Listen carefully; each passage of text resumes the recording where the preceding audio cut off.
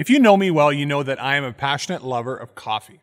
I love different coffees from different regions of the world. I love different types of coffee, from espresso to drip coffee. And since moving to Vancouver almost 20 years ago, I have immersed myself in coffee knowledge. I've worked in cafes. I've studied to receive the highest level of coffee knowledge training available within the coffee company I worked for, to the point where I think, I think I would proudly call myself a coffee snob.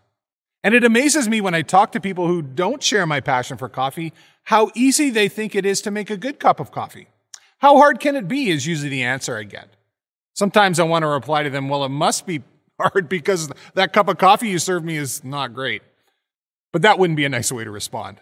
And don't get me started on the essentials of a good cup of coffee. Things like the freshness of your beans, the proportion of the coffee you're using, the freshness and the temperature of the water, and the grind size of your coffee. I guess what I could say is that I fancy myself a bit of an expert on coffee. Today, in our society, we live in a world of experts. Everyone is an expert on everything. Because of things like YouTube and the general pervasiveness of information on the internet, we can think of ourselves as armchair experts on everything from automobile mechanics to complex financial investing.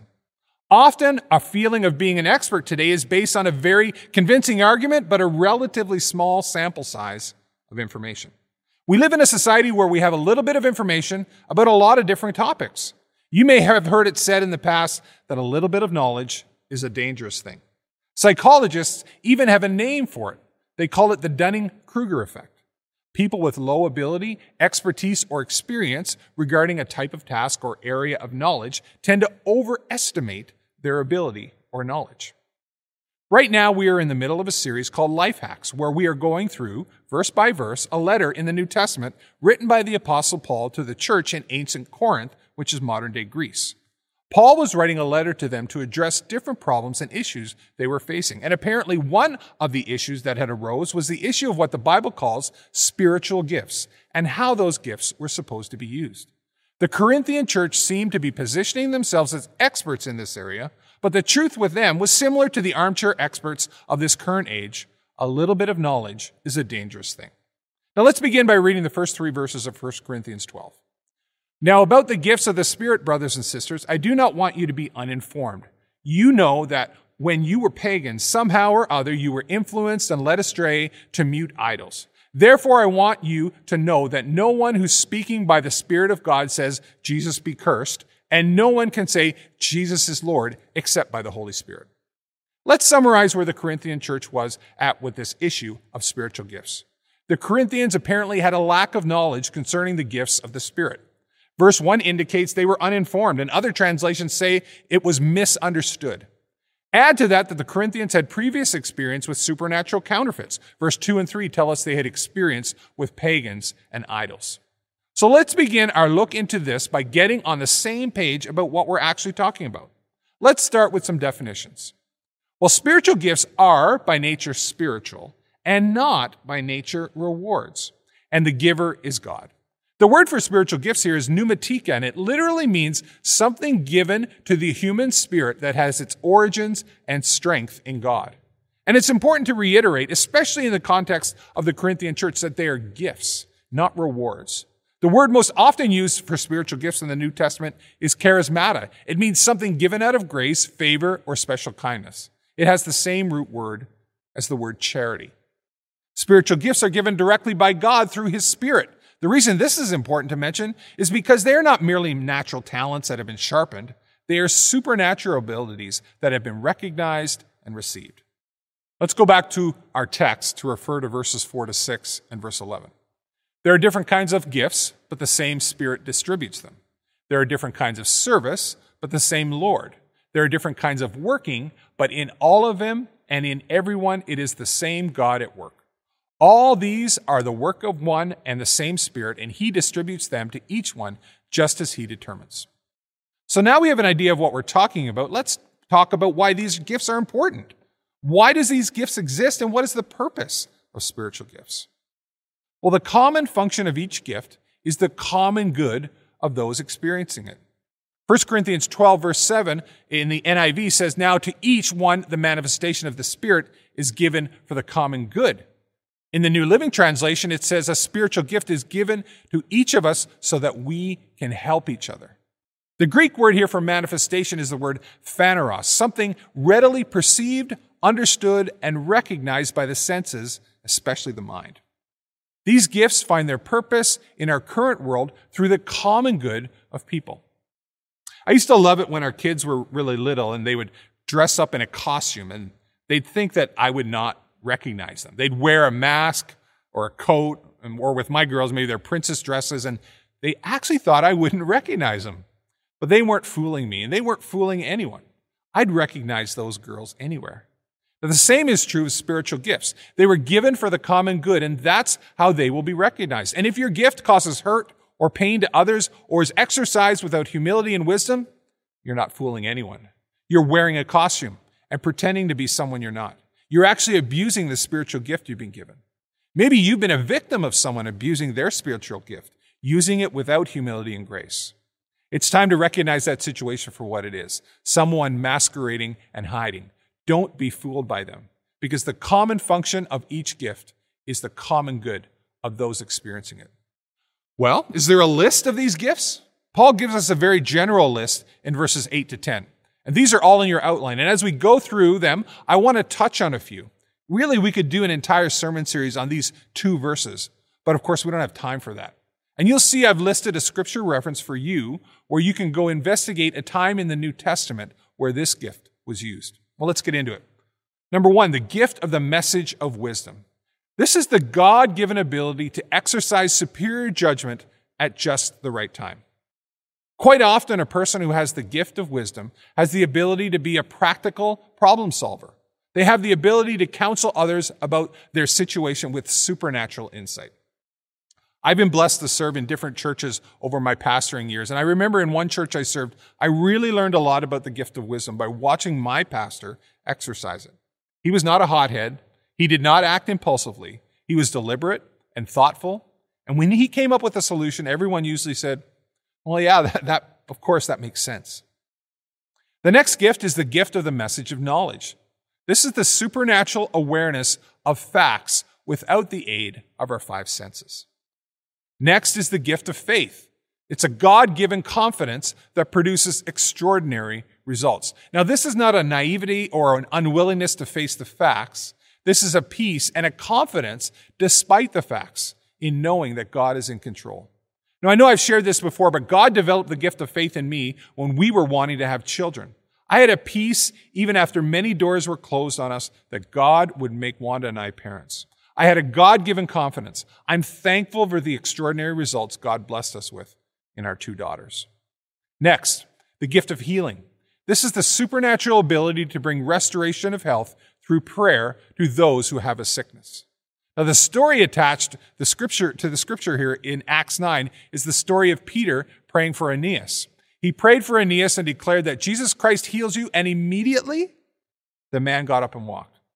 Now, you may have heard of the term faith healers, people who think they have the power to heal. That's not actually a biblical idea. All of us can be a conduit or a funnel of God's healing power, but make no mistake, it's His power and not ours. Next, the gift of miraculous powers. This is the immediate supernatural intervention by God into the normal course of the operation of the world as we know it. Next, the gift of prophecy. This is the ability to declare God's thoughts at any given moment. The gift of prophecy can be used to encourage people in things going on in their everyday lives, and sometimes it can be used to give predictive direction and warning for the future. Number 7, the gift of the ability to distinguish between spirits. This is the supernatural ability to recognize identities in the spiritual realm. Next, the gift of the ability to speak in different kinds of tongues. This is the supernatural ability to speak words in an unlearned language. And finally, the gift of the ability to interpret tongues. This is the supernatural ability to know directively and intuitively that which has been communicated in a gathering through the gift of tongues. Now, this specific gift has a specific use in a worship gathering like a church service. So let's get really practical.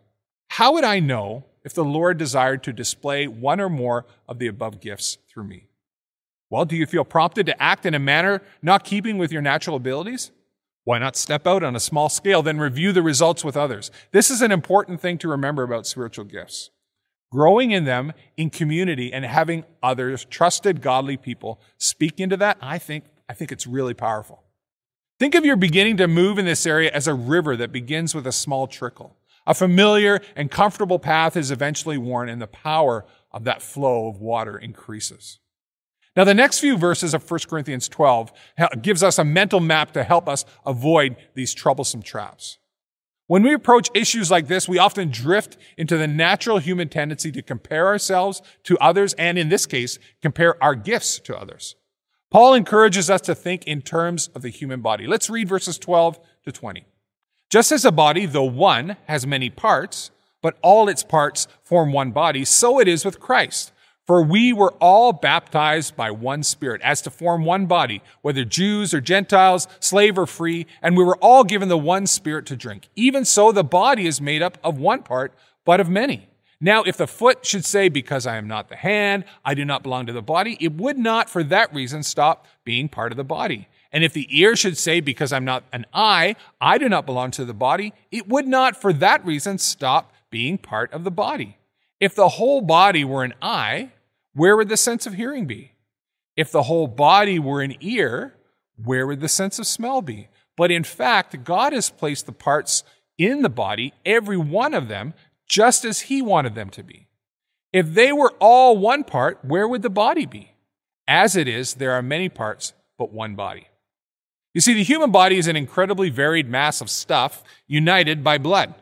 The body of Christ is an incredibly varied mass of people united by the Spirit. Becoming a Christian does not mean we lose our uniqueness. The human body is an incredible balance of specific designs and roles. The foot must not feel inferior to the hand. The ear must not feel inferior to the eye. Each part is uniquely and precisely designed. The eye must not feel superior to the hand. The head must not feel superior to the feet. Here is where Paul answers the question, are some gifts more important than others?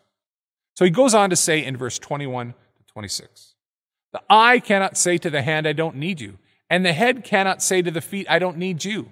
On the contrary, those parts of the body that seem to be weaker are indispensable, and the parts that we think are less honorable, we treat with special honor, and the parts that are unpresentable are treated with special modesty.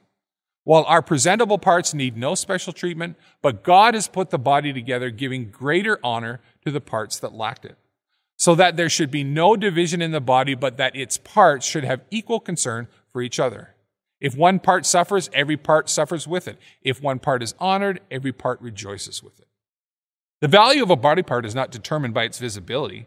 What appears to be trivial is actually indispensable. What lacks in visual appearance is given special care. The human body is interdependent. When the smallest tooth inside your mouth gets infected, your whole body knows about it.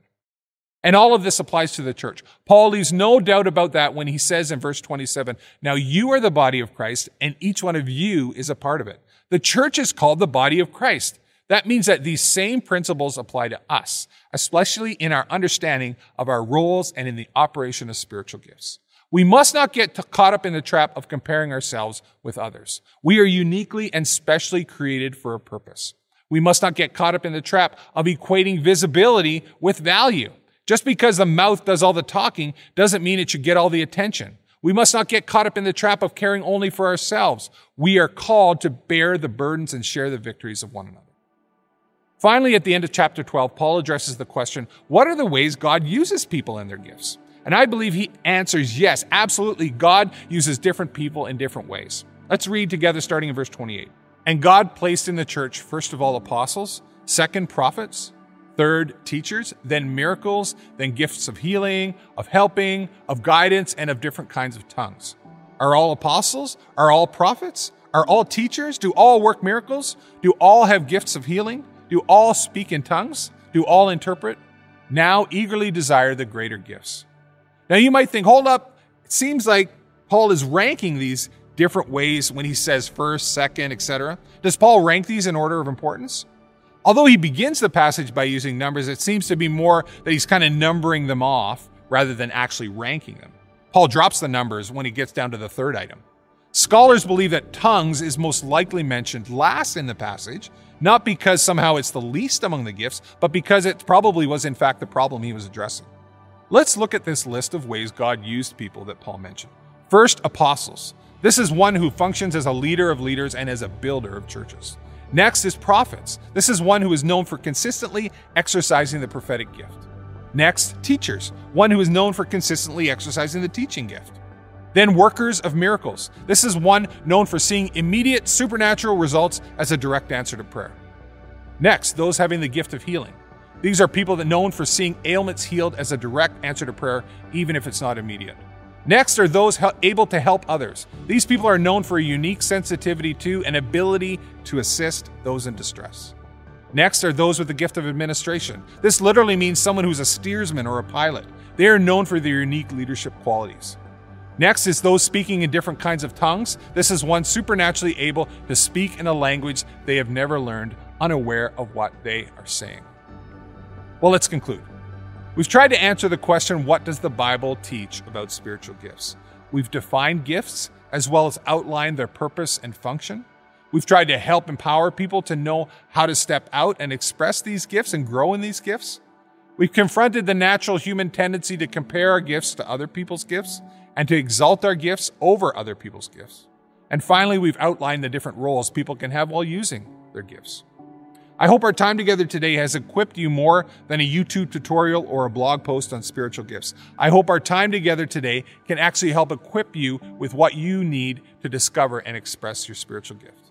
What does the Bible teach about spiritual gifts? The answer to this question leads us to our life hack for today.